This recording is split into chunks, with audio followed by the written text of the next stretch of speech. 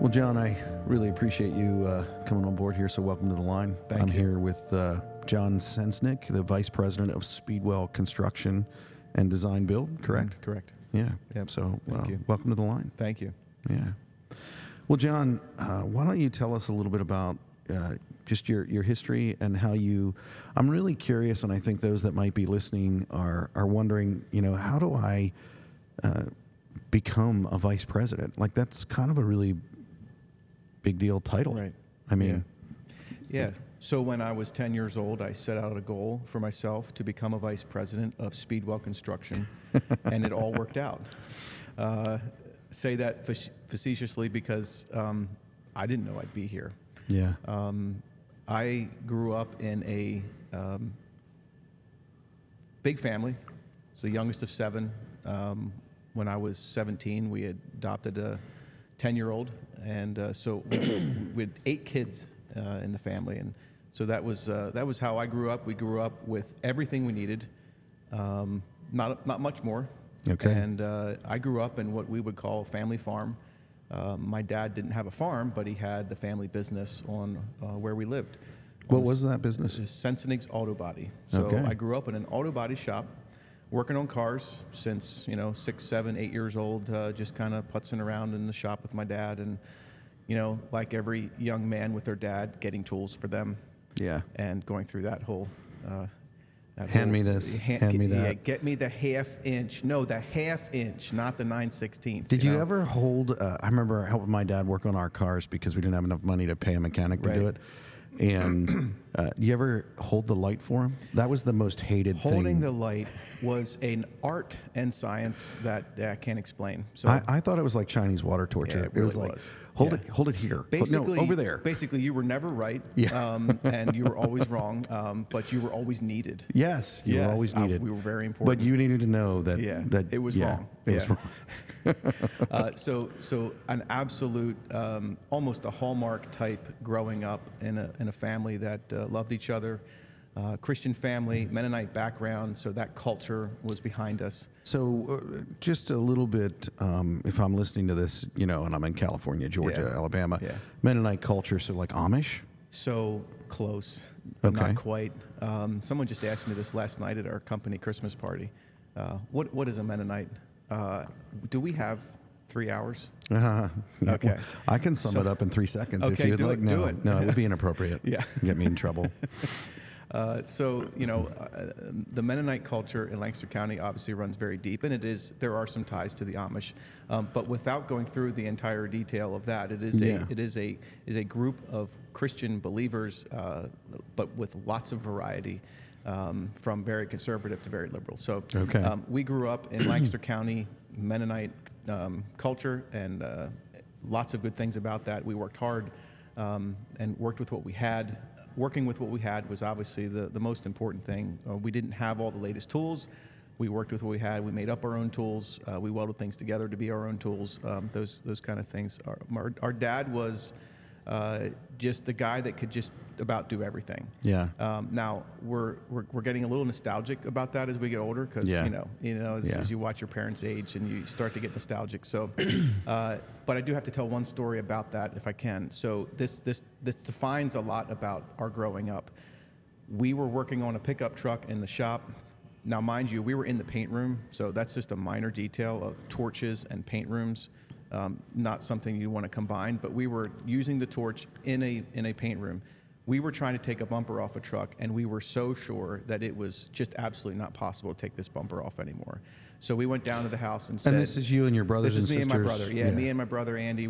He went down to the shop. He said, "Dad, this bumper's not coming off." Basically, we tried everything. There's no getting this bumper off. So, Yeah. so this is not a solution we're fixing here. Right. We finally got to a point where we did everything possible, and there's nothing he's going to do either to get it off. Right. Well, you can imagine that as a dad. Yeah.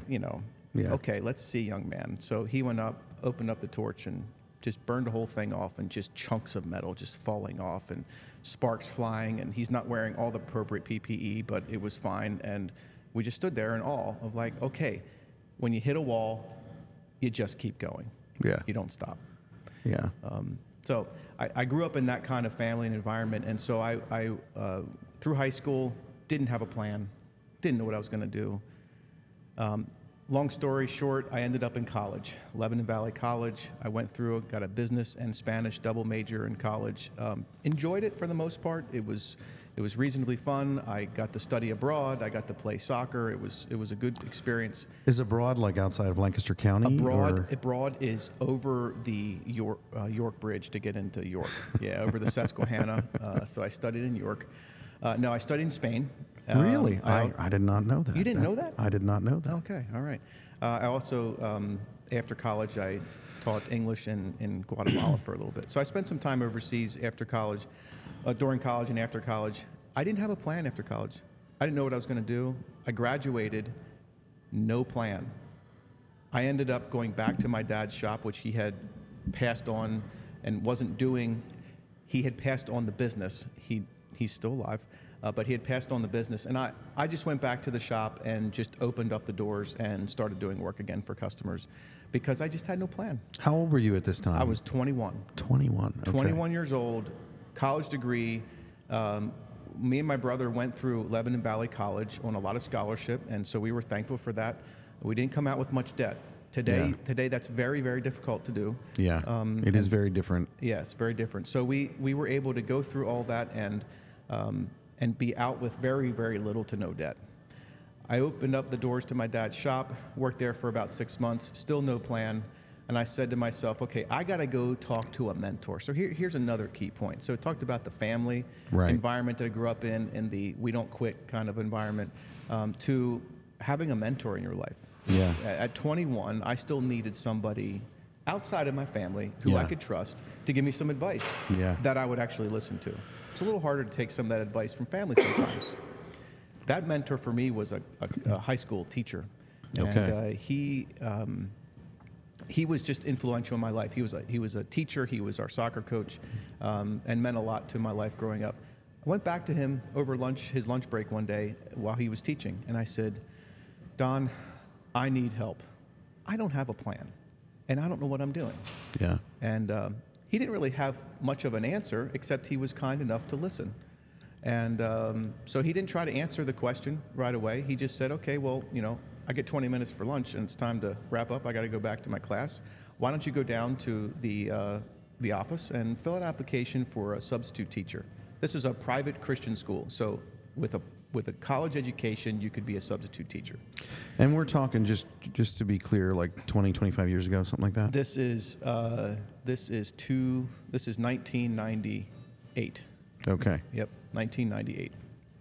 And so I'm 22 by this time, and so he gives me that advice, and so I did. I just went down, filled out an application, figured what's there to lose. Got a call the next day, and they said, "Teacher's sick. Can you come in?" I said, "Sure." So I leave my auto body work to the side, which was fine. I could adjust my schedule. I went in. That turned into 6 years of full-time teaching. Wow. And those were great years. Those were years where I learned how to be a teacher. That's hard work. It's a grind what teachers go through. It is a grind. People who do that for a career, I mean, I salute them. That's not amazing. For the money, that's for sure. No, exactly. Yeah. I built a lot of good relationships with other teachers. I enjoyed being a coach, so I was a soccer coach there, and a teacher of a variety of classes. So I really enjoyed those times. Most memorable is every year we would take the students on what we called a missions trip. So it was a place where a senior class could experience another culture and also experience what other worldviews are like in another culture. Yeah. And so we did that every year. So that was all me before I got into construction. So as I'm in my 5th year of teaching, I met my wife, Lori. So in a moment of probably weakness for her, she said yes to me when I asked her to marry me. And thank the Lord I married her, because after I got married, I really started to get serious about, okay, what is the direction of my career? These were good experiences. They were things you can do when you're young. Right. But now I need to provide for a family. What do I do? So I'm curious, what was your you get married and you're saying now you need to provide for a family. What was your like stress level at that point? Was that driving you at all? Were you experiencing some stress and anxiety? Because I think that's something that we don't talk about a lot. And I'm just curious, and it's okay if not, but I'm just curious for those that are listening, if they're where you were at that stage, how did you deal with that? Well, 100% was a stress. Yeah. I wouldn't express it at the time as a stress because we're men and we try to hide those things. But in all reality, I would have to go back and research this. I couldn't give you this word for word right now, but I believe that there has been significant research that men stress the most about how to provide for their family. It's a big deal. And so, yes, that was a big deal for me. Okay. My wife also looked at my paycheck and said, so how are we doing that? So, it was motivating. Yeah. I mean, honestly, it really was. So it was my wife who said, John, why don't you reach out to 5 businessmen that you know and just ask for their advice? Interesting. And I didn't have any ulterior motive to try to work for them. It was just a moment of reaching out to people who have experience in that particular thing. So just a question, for those that are listening here, you say that you reached out to 5 businessmen. You're 22, 23? By this time, so fast forward through my teaching years, now I'm 25, 26. 25, 26. How is it that you come to know and have relationships with 5 businessmen to reach out to? Oh, that's an awesome question. So one is family relationships. Okay. So people that my family knew. An important one was church relationships. Guys that I knew from church. So those were the 5. There was a few of two that I think were family-generated connections, and 3 were through our church. So if I'm listening to this and I'm a young man or a young woman, and let's just say that I don't have family relationships, I don't have church relationships, how is it, and I have an answer in my head, but how is it that I build those relationships, that I have that? Sure. Start a family, go to church. Sorry. Okay. Didn't mean to oversimplify that. Yeah. That's a lot harder than that. So if you don't have those things, just start somewhere. You don't need 5. Right. I didn't need 5. Right. That was just throwing a net out and trying to catch something. You just need one person.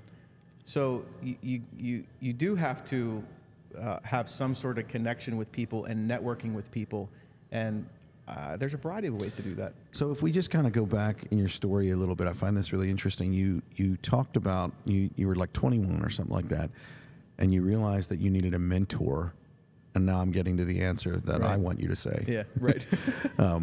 You realized that you needed a mentor outside of your home. Don't you think that builds those, like if you don't have, I work with guys that they don't even know who their dad is. Or they don't even know who their dad and their mom is, or, and they don't believe the way that you do. And so church is not an option, but yet they want to build a life. They want to have a good job. They want to have opportunity, and they want those relationships. They want to be able to have people to call. Don't you think that it starts with finding a mentor like you did when you were like 21, when you're like, you know what, I need a relationship outside of these people so that I have someone that can speak into my life? Doesn't it come down to seeking out people that are willing to speak into your life? Yeah, it does take initiative. Yeah. These people will not come to you. You have to ask. So you have to ask. You have to You ask. have to ask. Yeah. Was that what I was supposed to say? I didn't get the notes. I guess my question, and we'll come back to continue with your story, but I mean, I think this is a big deal, and I think it's good to spend a minute on it. And I think my question comes back to, that's pretty scary for some people to just ask. Yeah. And so it's like, I think that's something that we really need to accentuate the importance of. If you don't have a mentoring relationship in your life, if you don't have someone that can speak into your life, you're operating solely on your own knowledge and your own abilities. And if you're like I was when I was 21, that knowledge and ability is not that great, to be quite honest. Yeah. And so what Jon is saying here, and I think that this is important to say, is the importance, and it actually doesn't matter if you're 21 or you're 31 or even 41. Right. If you've never gotten those relationships, You need to just ask. Yeah. You need to just make a decision. And I would say write down, like your wife said to you, write down a list of 5 people. And if you only ask 3, fine. At least you ask 3. Right. And pick people. It doesn't matter if you like go on Instagram or LinkedIn and you're like, all right, I'm going to send a message to this guy and say, hey, because can you be my mentor or whatever. I will guarantee you, anybody that has come to where you are in life, or even some of these businessmen, if they're honest about how they got there, if they can't be your mentor, they're going to want to help you find one. I mean, Exactly. yeah. So can you imagine a young man coming to you and saying, Josh, I really need some help in finding some direction. Would you help me walk through this in a few conversations? You don't have to use the word mentor. Can we talk? So at the interest of ruining my intimidating image that some of the guys have told me that I have, it would melt my heart. Right? It would melt my heart. You wouldn't sit there and say, I'm too important for this. I mean, maybe you are important. If you were asking, I would say that. Yeah. But then I would. Right. But seriously, what grown man would say, I don't want to do that for someone who's asking? Right. No, that's what we do for each other. It is what we do for each other. Don't be. Intimidation is just part of the process. To be a little overwhelmed is normal, but still do it anyways. Yeah. Well, the only way to overcome intimidation or fear, for that matter, because that's what we're talking about here. Yeah. We're talking about saying no to fear, because fear is just never good. You know, it's good to be cautious. It's good to be careful. But fear is something that's holding you back from something that is meant to be yours. Yeah. And I would just, you know, if you're listening and you're a young person and you're trying to figure out, well, how do I advance in my career? And I'm not saying, you know, John, you said you didn't like have a plan at 10 years old to become a vice president. But if you want to be continually advancing, fear needs to take a sideline step. And you need to evaluate things and be like, all right, this is what I'm going to do. This, and this. Because if you're letting fear make your decisions for you, you're actually just going to continue to go backwards in life. You're never going to go to that next level. You're never going to get that next accomplishment. Yeah. So back to your origin story here. You were talking about your wife told you to go talk to these 5 people. So let's go into these 5 people, and then how did you get where you are at Speedwell? The most important are really 2 that I talked to. Okay. And the others were helpful, but it came down to 2 guys. One who was my former pastor. Okay. Who had moved on from pastoral ministry and decided to start his own construction company. And he ultimately is the one that gave me a shot. He took a chance on me. As we talked for months. I mean, this was a long process. But during that time, he ended up starting his own thing. And as he started his own thing, it became more and more a realistic possibility that I could join him. And I was his first employee. So it was just me and him. So one other thing that I would just want to kind of highlight here is, and you talked about this, and when we look back in hindsight, when we were younger and we were getting those opportunities and those experiences, you probably weren't making the money that you make today. No. And we're not going to talk about salaries, but I do think that this is an important fact. In the start of your career, the importance to recognize the value of what you might learn over what you might get paid. Right. You know, I listen to a lot of, Bill Witt has this podcast called Dirt Talk. And I really like this guy named Aaron Witt. And one of the things that he says on that podcast is, you know, you just got to send it. And he talks about when you're young, getting out there and just going and getting a job and trying it at this company or this company or this company. And when I heard him talk about that, it reminded me of when I was young. And the thing that you can't quantify, you know, and you have to be able to look at it in relation to money. But it's like when you're young, it really doesn't matter what you make. And those experiences,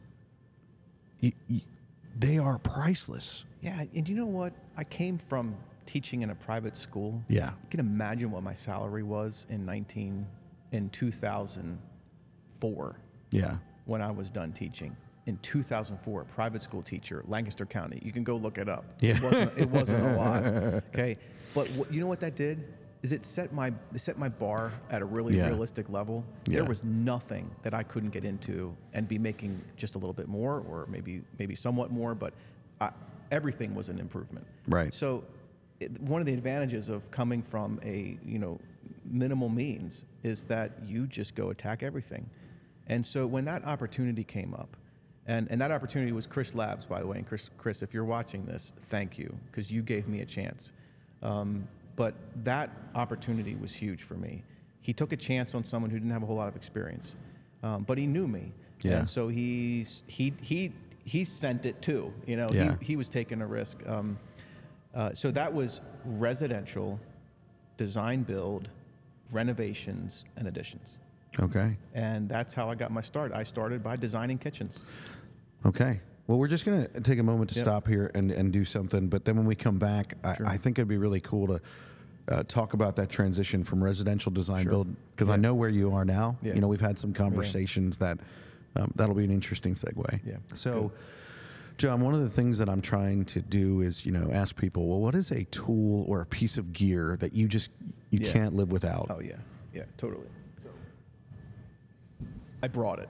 You brought it. Okay, so I see you branded it too. oh shoot, no, that's fine. No, this is my book. Yeah. I have this with me all the time. So help me understand. Yes. It's your book. Is it a book you wrote, or is it a book that you write in? It's a book that is not on Amazon. I bought this on Amazon, but it's not for anyone else to read. Understood. So this is my daily work through. How do I get through each day, and how do I make the most important things the most important? Wow, that's good. And you can't do that unless you're just writing it down. Some people are super duper sharp and maybe can keep all that stuff in their head. That's about 2% of you, so the rest of you need a tool like this. But you need, some people do it digitally. Do the super sharp people use one book, or do you have 3 other books that we don't know about? No, one book. Okay. Yeah, one book. So, okay. Yeah. You got to have some way of capturing the notes from your meetings, the priorities that have come up that have now become more important than others, and being able to track your tasks. And I use that religiously. You can't. To me, keeping separate notebooks all around just is confusion. I agree. And so I know it sounds very elementary and trite, but it is probably the most important thing I've done through my years. As I got into commercial construction, I had so many things going on at the same time, and I had to get to one, and that's when it started. Yeah. I think that it's probably one of your fundamentals, that is just part of your basics. And even though it's simple, it's one of the things that I do as well. I journal, and I keep a notebook with me all the time. Yeah. Like I have one notebook that's like that I triage and I process things. So that's really good. I think that might be one of the best ones yet. Yeah. So cool. That's it. Awesome. So we're going to shift gears here, and we want to talk a little bit about teamwork and things like that in the construction space. Yeah. But before we do that, just kind of going back to your story, I think that you made a transition where you're working for a company doing residential design, build, and construction. Mm-hmm. And I think it's really interesting because in your role now, it is very much not residential. Right. It is very much commercial, industrial, and you're working for a company managing some very large projects. Right. I mean, Speedwell Construction is who Jon is working for, and they are a mover and a shaker in our geographic area. And so I think that's a pretty big deal of how you started small, and then you are provided these opportunities because you're sending it. Mm-hmm. And because I think one of the biggest things that, I grew up in the same geographic area that you did, Lancaster County, South Central Pennsylvania. And so while I'm not from a Mennonite background, a lot of my friends were Mennonite. I grew up working on Amish farms, Mennonite farms when I was a young man. And the biggest thing that I would say about the Mennonite culture, one of the biggest positives is, and you talked about this, but I really want to highlight it because I want to honor this because it's really important, regardless of what you believe faith-wise. Their desire to work hard and hard work. I mean, I think that really correlates with what you're talking about, that diligence in pressing on and pushing through and continuing to send it Monday through Friday, day after day. You know, I mean, that's what provided you these opportunities. Yes. I do think that the Mennonite culture is important to understand one critical element, and that it is their faith that drives them to do what they do. Interesting. It has to come from somewhere. It has to come from a belief system. Your beliefs inform your values inform your behaviors. And, you know, their belief system is core to who they are. Yeah. So that's a very general statement. I realize I'm lumping them all into the same group, but that's really the fundamentals. It does come back to their faith and what they believe. Yeah. Yeah. Who are they working for is really the most important thing that matters. Cool. Yeah. Well, so the topic that I really wanted to talk with you about today is just teams in our industry, you know, and how they function. And so I'd like to just kind of, because I know that you are involved in managing teams. I've been involved in some of those things with you as I've grown in my career. You know, in case anybody hasn't realized this, Jon and I are good friends. And now I said it on camera, so you can't take it back. But we've been through some good times. We've been through some hard times. And I've seen you, and you have a skill, I believe, in building teams and working with teams. And I think that's something that's pretty essential in the construction space, because we're doing projects, we're doing things that have so many moving parts that Speedwell can't build a building by themselves. You know, a local electrical company just down the street here, Garden Spot Electric, they can't wire up a building if it isn't there. Right. You know, we have to connect and work together. So, Jon, can you talk with us about just what does that look like, and some of those processes and how you guys do that, if you can share that with us? Man, it feels pretty humbling to be in a setting like this where it's not just a conversation over lunch. Yeah. Or, you know, when we're just talking.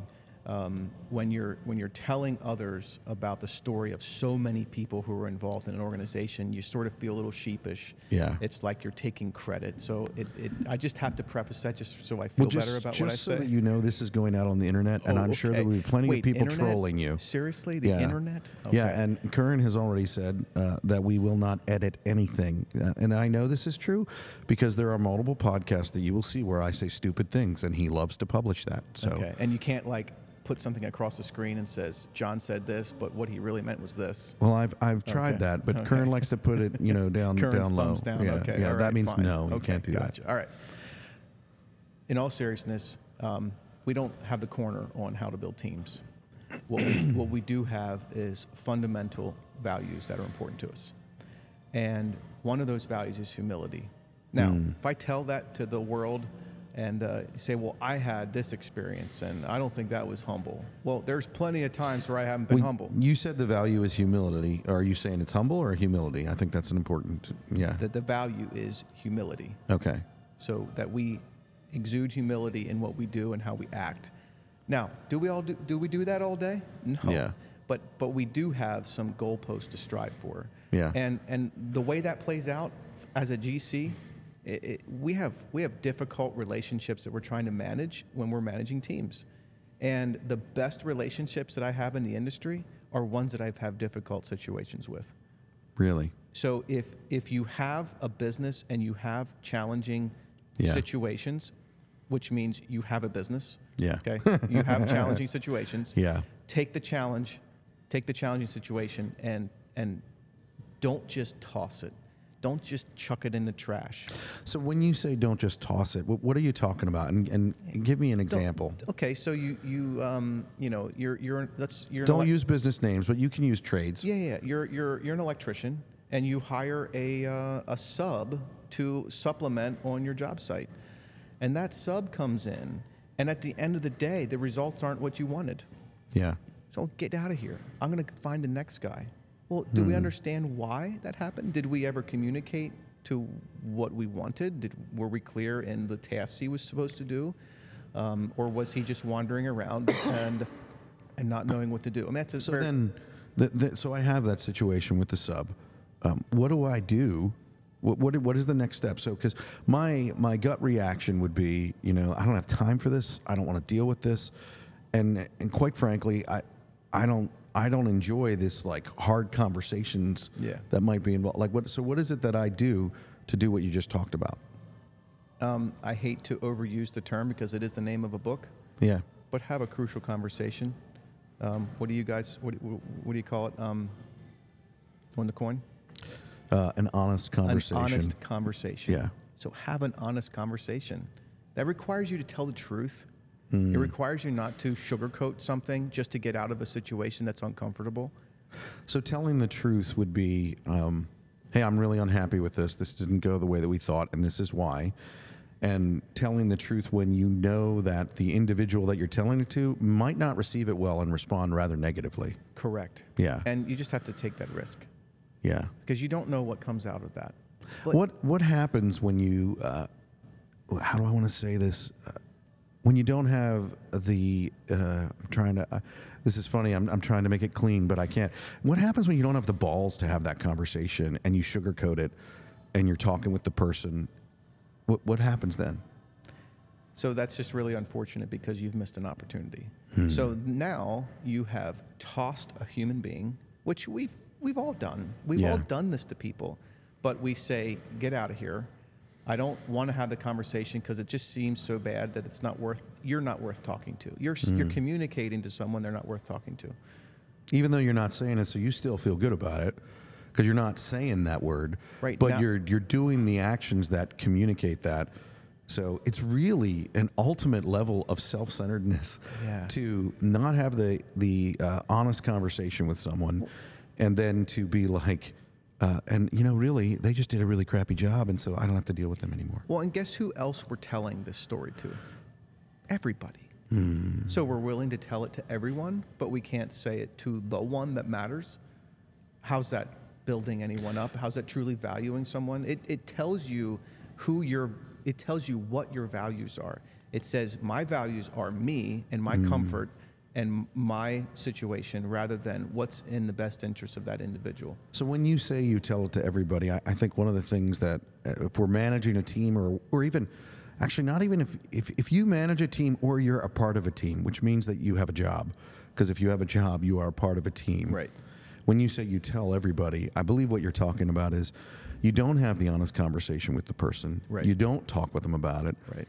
But you go around with your other people and you're like, wow, that person just really, So and then that feeling that you have and not dealing with is actually like a cancer then that affects the rest of your team. Well, you've created a narrative. You've created a story that fills the space. So now there's no room for another, maybe the true story. Maybe everything you're saying is true. In the odd chance that it is, good for you. Yeah. But you're one of a million. In the odd chance. But really, we fill the void with stories, and then we push people away, and then we send a message to all the people we're telling the story to that our focus is really us. Yeah. I read a book, and I just want to share this because I think it's really important to tie it into a scientific fact about this. And I believe the book was by Chris Valentin. It was called Spiritual Intelligence. And he combined it with actual psychological and scientific data that talked about the neural pathways that we build in our brains. And he talked about how we need to break down those pathways and change them because your brain is lazy and it desires to, something happens and your brain thinks about it in this way. Kind of like, something happens in our life, and so we think that's the way it's always going to happen. Because your brain naturally is like, well, this is the way this is going to work out. And the importance of being able to train to break those neural pathways and start anew. Because when people then begin to fill that narrative and begin to talk about, whether you're a subcontractor talking about a general contractor, whether you're a general talking about a sub, or whether you're just a manager talking about an employee, you begin to put that narrative around that person, and then your brain formulates that. And then sometimes we call them like self-fulfilling prophecies or whatever. Right. And really they're not. I mean, we're making them happen right. because we're not Right. We're not working on our neural pathways. Right.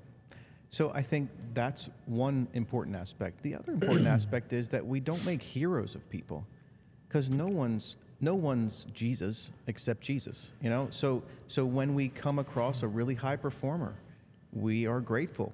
We have gratitude. We're thankful for that blessing. We also know that they're going to disappoint us at some point. Mm-hmm. So don't be so disappointed when that disappointment comes. You know, it's a reality. They're going to disappoint you. We're human beings. We aren't perfect. I think that's something that I think in construction, and I know I probably sound like a broken record, but in construction, I really am frustrated about how, we'll talk about young people are like in the trades. Well, how did you learn that? Well, I just learned it. And when I think back to the things that I've really learned, I did it wrong first. Right. I made a mistake. Yeah. And in construction, it's like we're not allowed to talk about mistakes.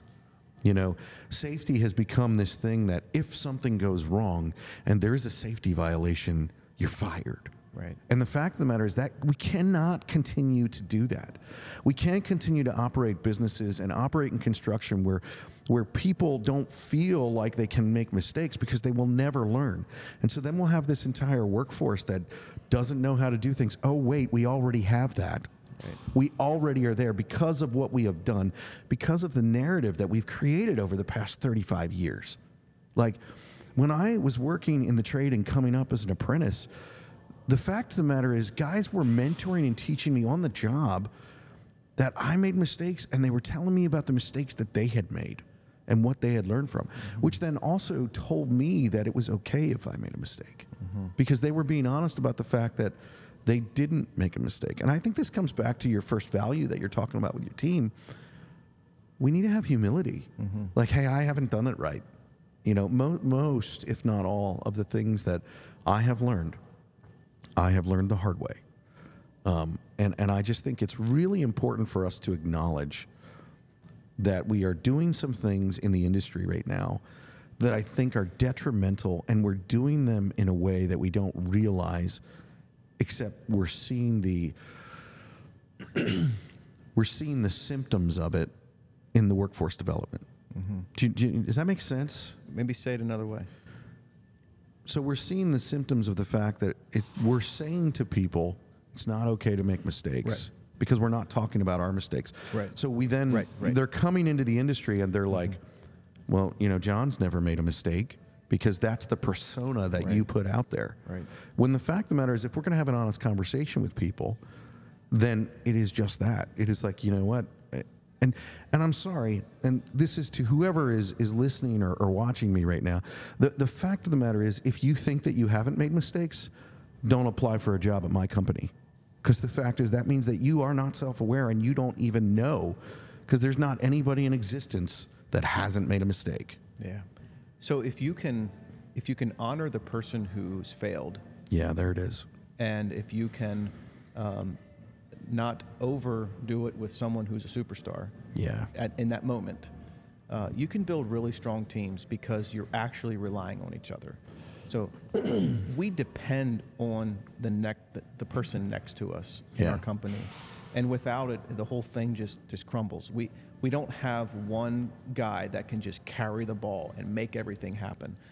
We have a group of 90 people who are pretty tightly knit together to be able to execute the way we execute, and that's a real blessing. But it all comes down to, it starts with humility. Respect goes alongside of that. That's our second value is respect. So that's actually listening. It's very hard for me to listen intently to what someone else is saying. I'm sorry. What did you say? I didn't what's hear that? What? Oh. You see how fun that is? But seriously, I mean, I was going to say annoying. Shut up.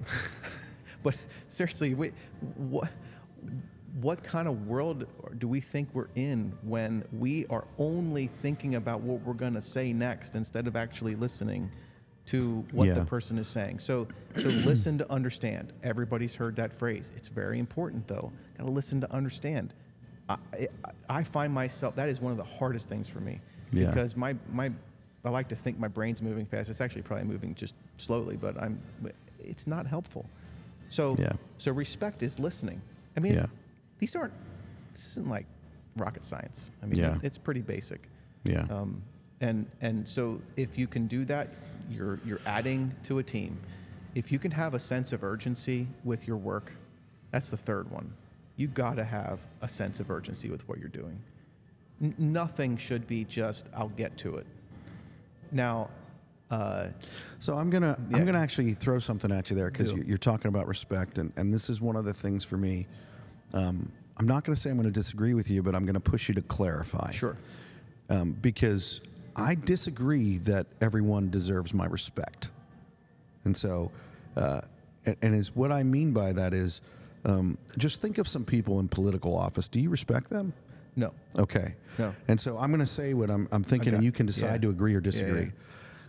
I believe that we should honor everyone, and we honor certain positions. I've worked for bosses that I didn't respect, but I needed to honor the fact that they were the boss. So here's the clarity. Yeah. Respect is the verb about what we are doing. So it is how I'm acting towards the other person. It's not about you.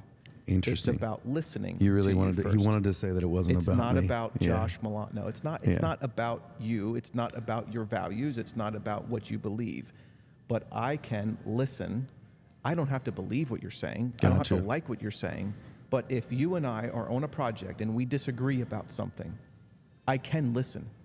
I might completely be upset about what you're telling me, but you do have a perspective that I don't see and I can't understand. So it would be helpful if I would listen to understand, why is the gear not coming? Right. Josh, we ordered this 7 months ago. I don't want to talk about this on a podcast. Oh, I'm sorry. I don't want to talk about this. Yeah.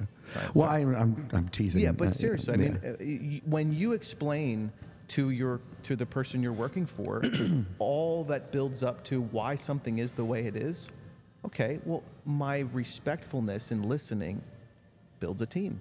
Right. Now I can go with you to the problem and try to attack it. Now we're a team. I think it's important to acknowledge, you and I have worked together over the years, actually, when I was a part of another organization, and when we've experienced those things, and I've seen you listen, and I've seen you not listen, and I would hope that I have shared that in listening to you at some points. I know there have been times where I have not listened, but the other importance about that is we have worked very hard not to let either of the negatives. How about when we made mistakes, we didn't let that be the end of the relationship. We didn't fire the relationship at that point. We maintained team to move forward for the common good, the common goal that we had, which was either to build a building or turn over a project or whatever it is. I think that's important. Yeah, because you have to finish a project. I mean, this is going to sound really, really trite, but you have to finish the project to get through it. Okay, you know what it's like to get in a difficult project, right? And all you want to do is get done. Okay? So how do you get to the end? Get done. Yeah. Okay. Do you get done by getting into arguments and fighting, and those things will happen because we're humans. But lift your head up periodically and say, what matters most in this moment, and how do we move forward? Well, I think that comes back to fear. I mean, I almost went bankrupt once in a business because I just had to get it done.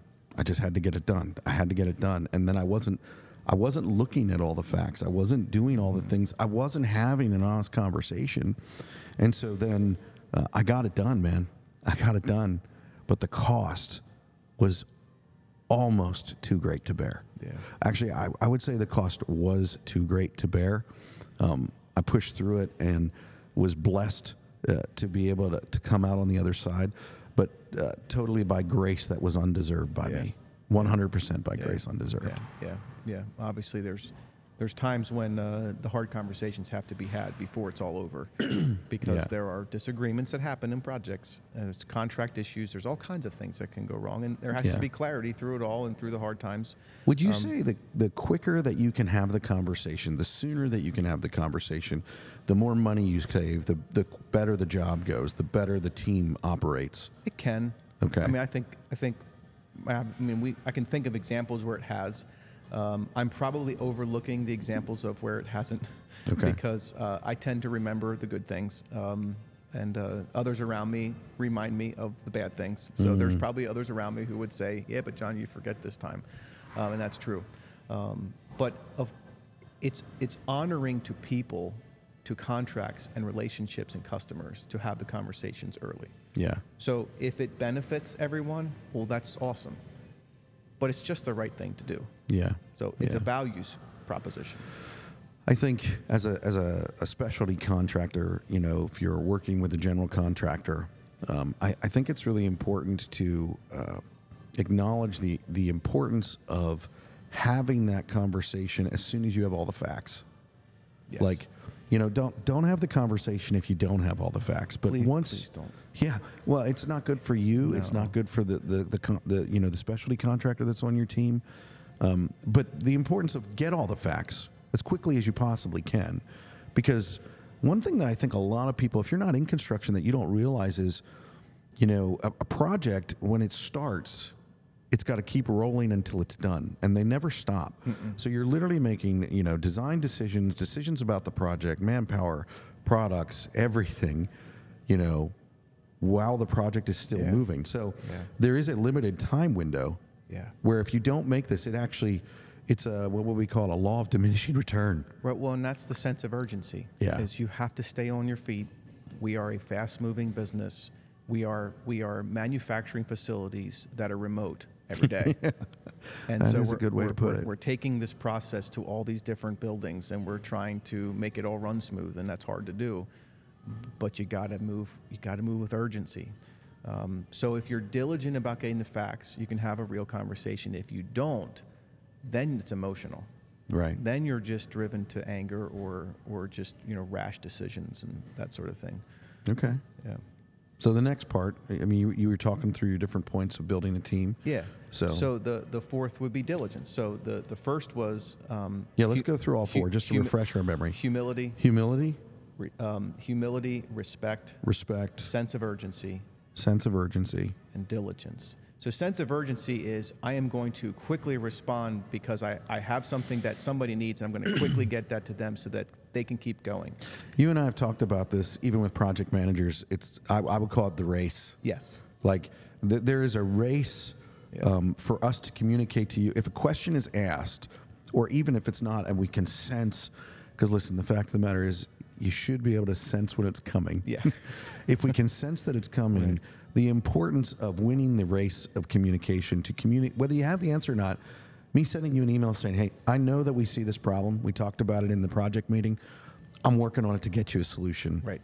That just like, I feel like one of the things that does when you're doing a project is it lets you know that I was listening, it lets you know that I care, and that I'm working on it. Yeah.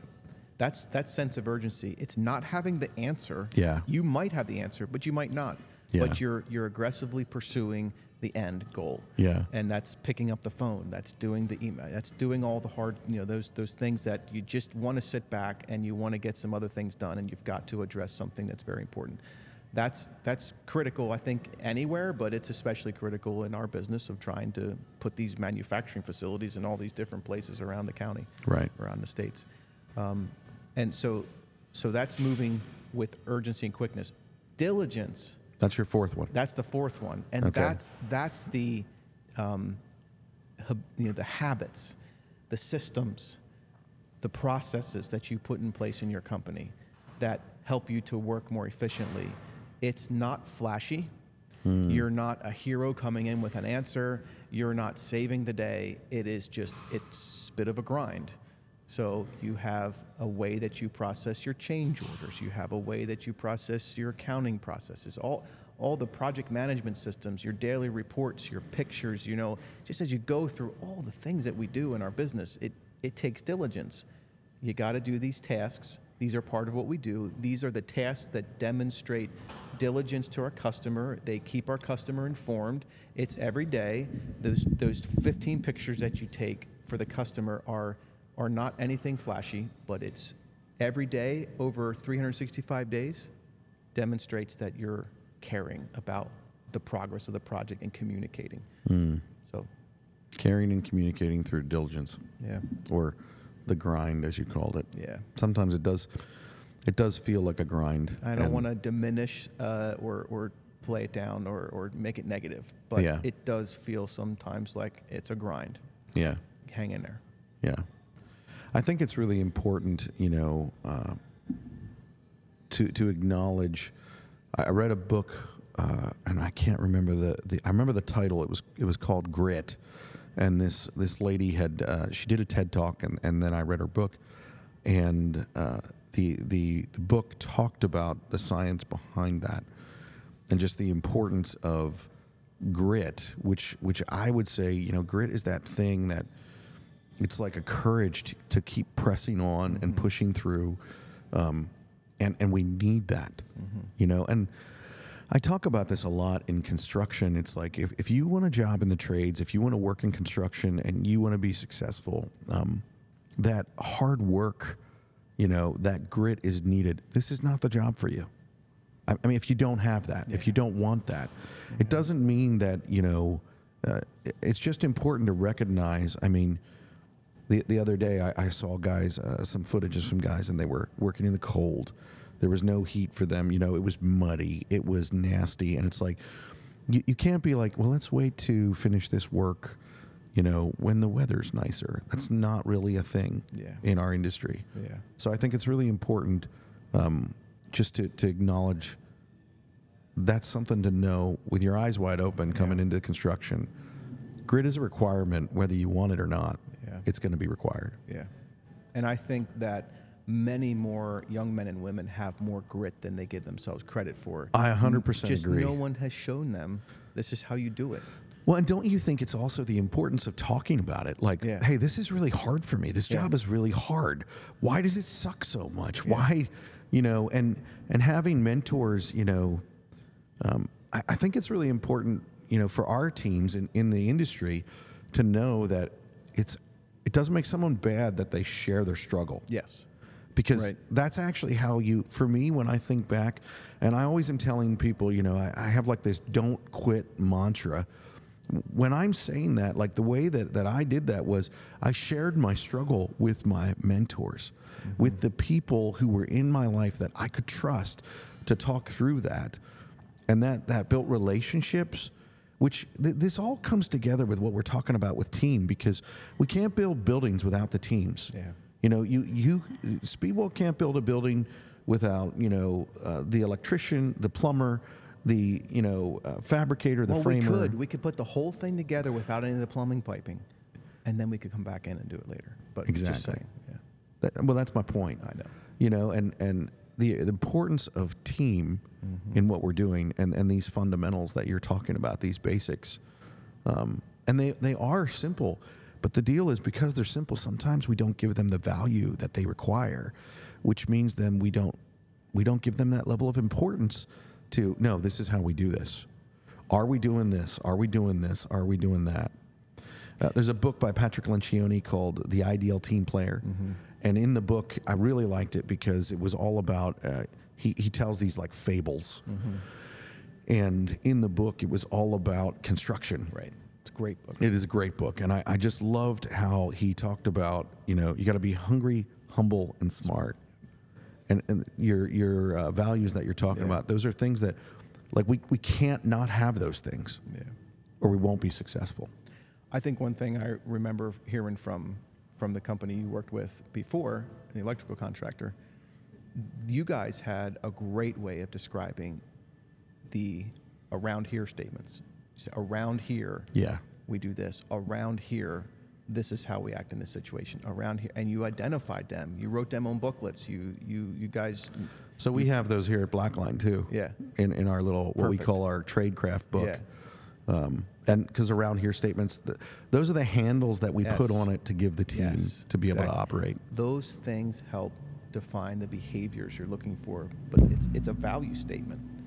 Whoa. Yeah. Yeah. It's good. Good.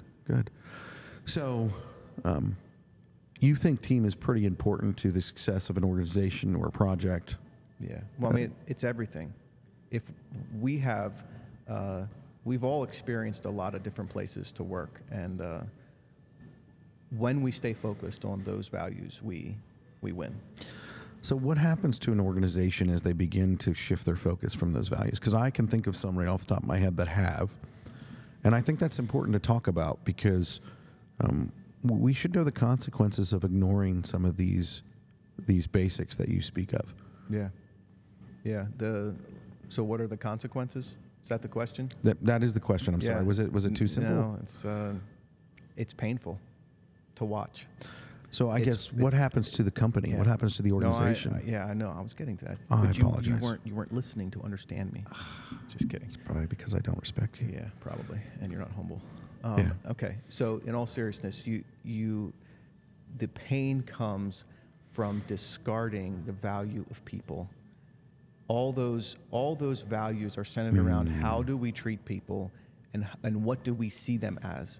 Are they an individual created by God for a purpose, or are they just a tool? So if I don't believe in God, what do I call that? You call that, I don't know what you call that, honestly. I'm not sure. Okay. What would you call that?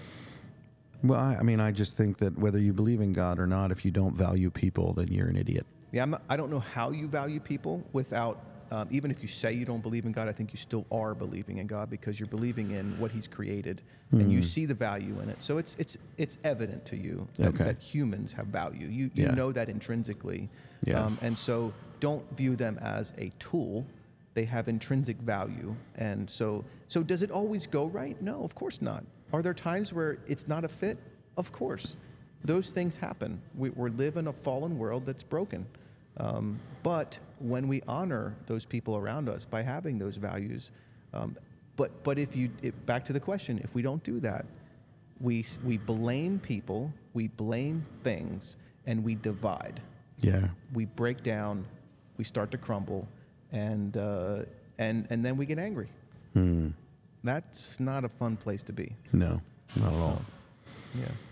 So as we're coming to a close here and we're ending, and this is funny, I usually like to end with this question/statement, and I'll lead into it with, one of the reasons at Blackline, our vision is to lift the view of the skilled trades, to show people that these jobs matter. They're important. The people that do them are important. And I think, honestly, more important than our current culture gives them credit for. Yeah. We're literally sitting in this building, and as I look up, there's lights on. Earlier we could hear the HVAC system, and quite frankly, it's cold outside, and we're rather comfortable right here. Yeah. And there's not whiskey in these cups. But there's fresh water. It's Well, clean. it should be whiskey, but whatever. I think it was bottled water. I assume that you didn't just give me crappy water, but you might have. It's good for life to have a mystery. Okay. Yeah. So I would my reason for me doing this, it's about faith and future. Like my faith drives me to be investing in what it is to lift the view of the skilled trades, to invest in people. And then selfishly, it's also about the future. Because the fact of the matter is, I think that there is a problem when the statistics say that for every 5 men and women that leave the industry of construction, the trades, 1 is entering. That is not sustainable. Right. You don't even have to be good at math to know that doesn't work. Yeah. And that's actually, I can remember being younger, and, you think of apocalyptic movies, like Terminator or, I forget some of the other movies. But my point being, you look at people living in those apocalyptic times, and it's like, it doesn't take a robot machine to steal the lives that we have today. It doesn't take that for the zombie apocalypse to happen. Listen, you start to lose some of the basic tenets of how we live our lives and what we do, and people will become like zombies. They don't need to have a virus. Yeah. And it's really important. And so selfishly, it's like my faith plays a part in this. And then the future, I have children, and the importance of there being something for them, and that they don't have to start over. Like the fact of the matter is, knowledge is leaving the industry, and we have to change that. Yeah. Not only is knowledge leaving the industry, but people are leaving the industry because we believe what we do shows that we are valuing these things more. And so we need to change and lift that view. And so that's why we're doing it. So for you, you've already answered some of this, but reiterate it. Yeah. This is the faith and future piece. What is your faith and future piece? Well, it's fundamental because our faith drives where we believe things have come from. And I believe that every individual was created by God for a purpose. And yes, we were created to worship him, but he has given us work to do. Yeah. And we are to do it as excellent as we can, and to honor the people around that he has created also. You know, we didn't make these resources that build buildings. God did. And so that informs how I go about and how I look at the future. So just before you continue with your sermon here that you have, you know, I want to just ask this, because I think this is important to recognize, because I don't know that everybody that listens to this believes what you believe. Sure. That applies whether they believe what you believe or not. Right. Well, if you can, well, we don't. Do we have another 4 hours? No. Okay. No. We have to understand that we come from somewhere. So where do we come from? I guess what I'm asking you is, do you apply that same level of value to someone who doesn't believe what you believe? Of course, because who are they created by? They are all created by a creator God who loves them and has a purpose for them. So if you were created by God for a purpose, then there's a purpose for you in everything we're doing together. So let's just, in devil's advocate world, you know, I don't believe that. And matter of fact, I find your God stuff to really rub me the wrong way and turn me off. But you're stating to me, like, so whether I believe what you believe or not, that value as a person is still there. Yeah. And that's important to you. Correct. Because of what you believe. Correct. And it is not contingent on me to believe what you believe for you to share that value of who I am. Correct. Okay. It's not about how you're acting or what you're doing. It is how I am viewing what I'm supposed to do. And if I don't do that, when I break that, I mistreat people. And I don't think anybody enjoys that, because we see a fallenness and brokenness in our world. So I don't want to piss you off, but I'm going to ask you a question that might make you uncomfortable. And then the question just left my mind like that. That was really cool. But I mean, what were you? Go back a little bit for me and start over again, because it'll come back to me. Yeah, good. It was a really good question. It was awesome. I can't wait. Yeah. Can we sit in silence and wait for it to come, or no? I'm really trying not to use choice language right now. All right. So, great. But if because we all have a belief somewhere of why we exist. Yeah. We all believe we exist here for a purpose.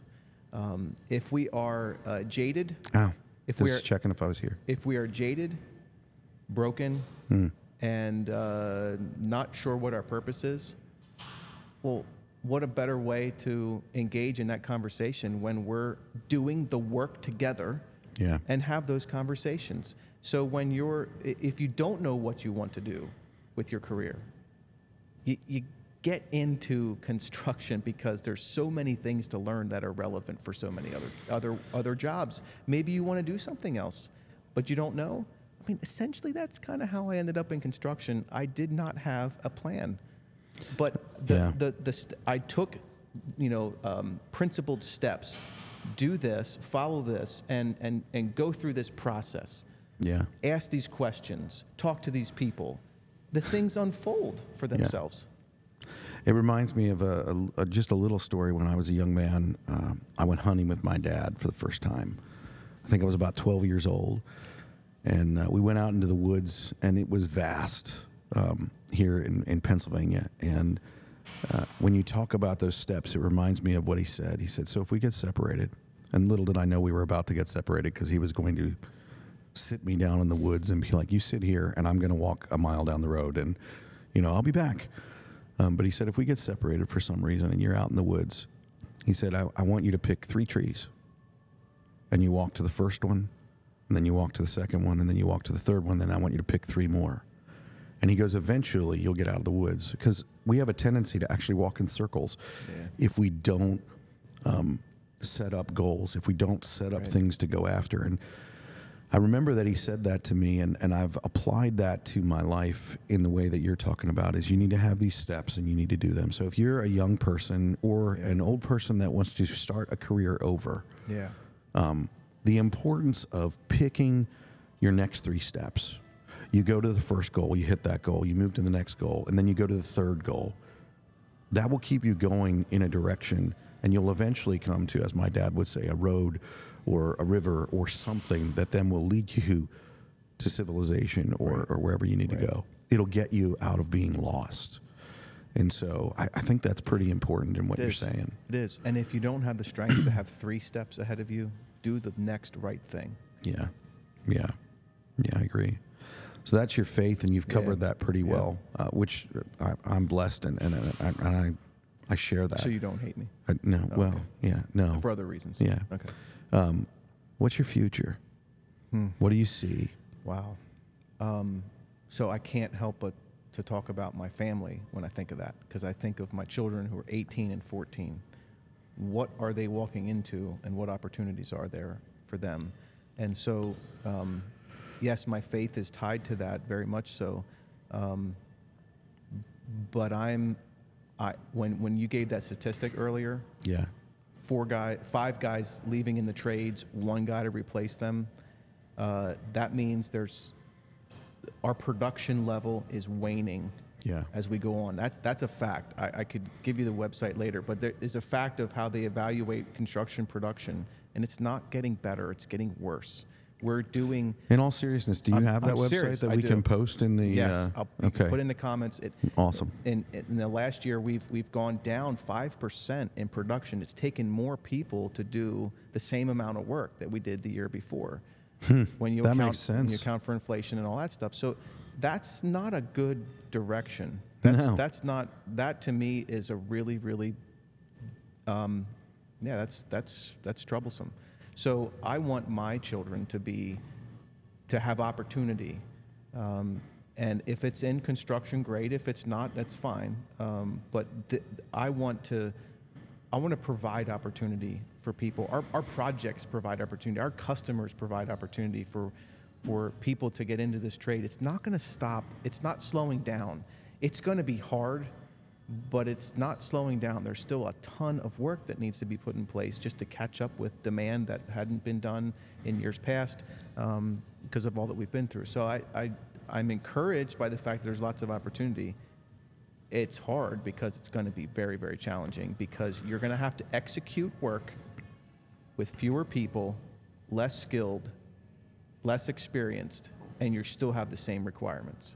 How do you do that unless you bring more people into the trades? Well, it's not sustainable. Point blank, it's not sustainable. I mean, eventually you'll have people falling over. Right. Yeah. Okay. Well, Jon, as we close here, I guess I would just ask you, do you have any closing points that you would like to share with those that are listening? Hopefully someone is listening. Yeah.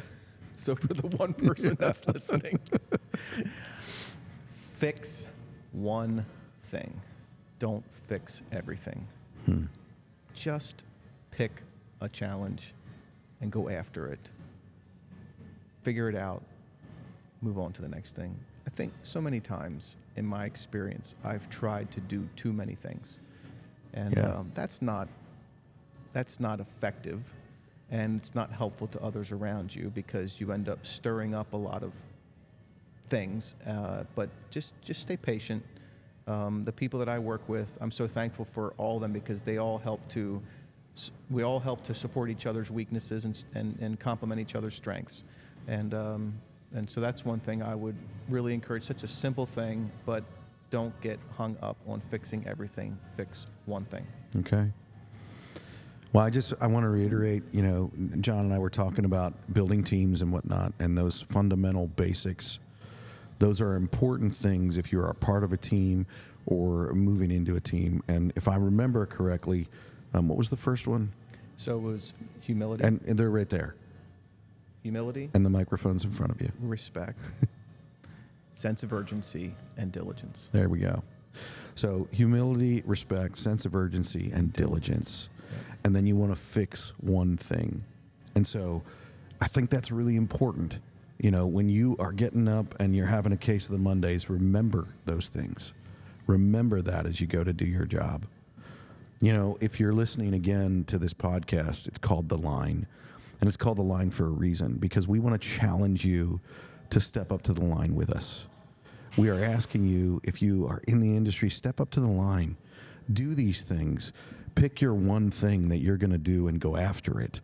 Let us make a difference to lift the view of the skilled trades, to show that people have value, that they're important, that they matter. I challenge you, step up to the line with us. Come listen to the podcast, share it, and then continue to do the things that we're talking about here. Get out there in the workforce and exercise, and always be pushing towards learning that next thing. You know, pick your 3 trees and go to the first one, go to the second one, go to the third one, and then start again. Keep moving forward. Don't quit. Have a great day.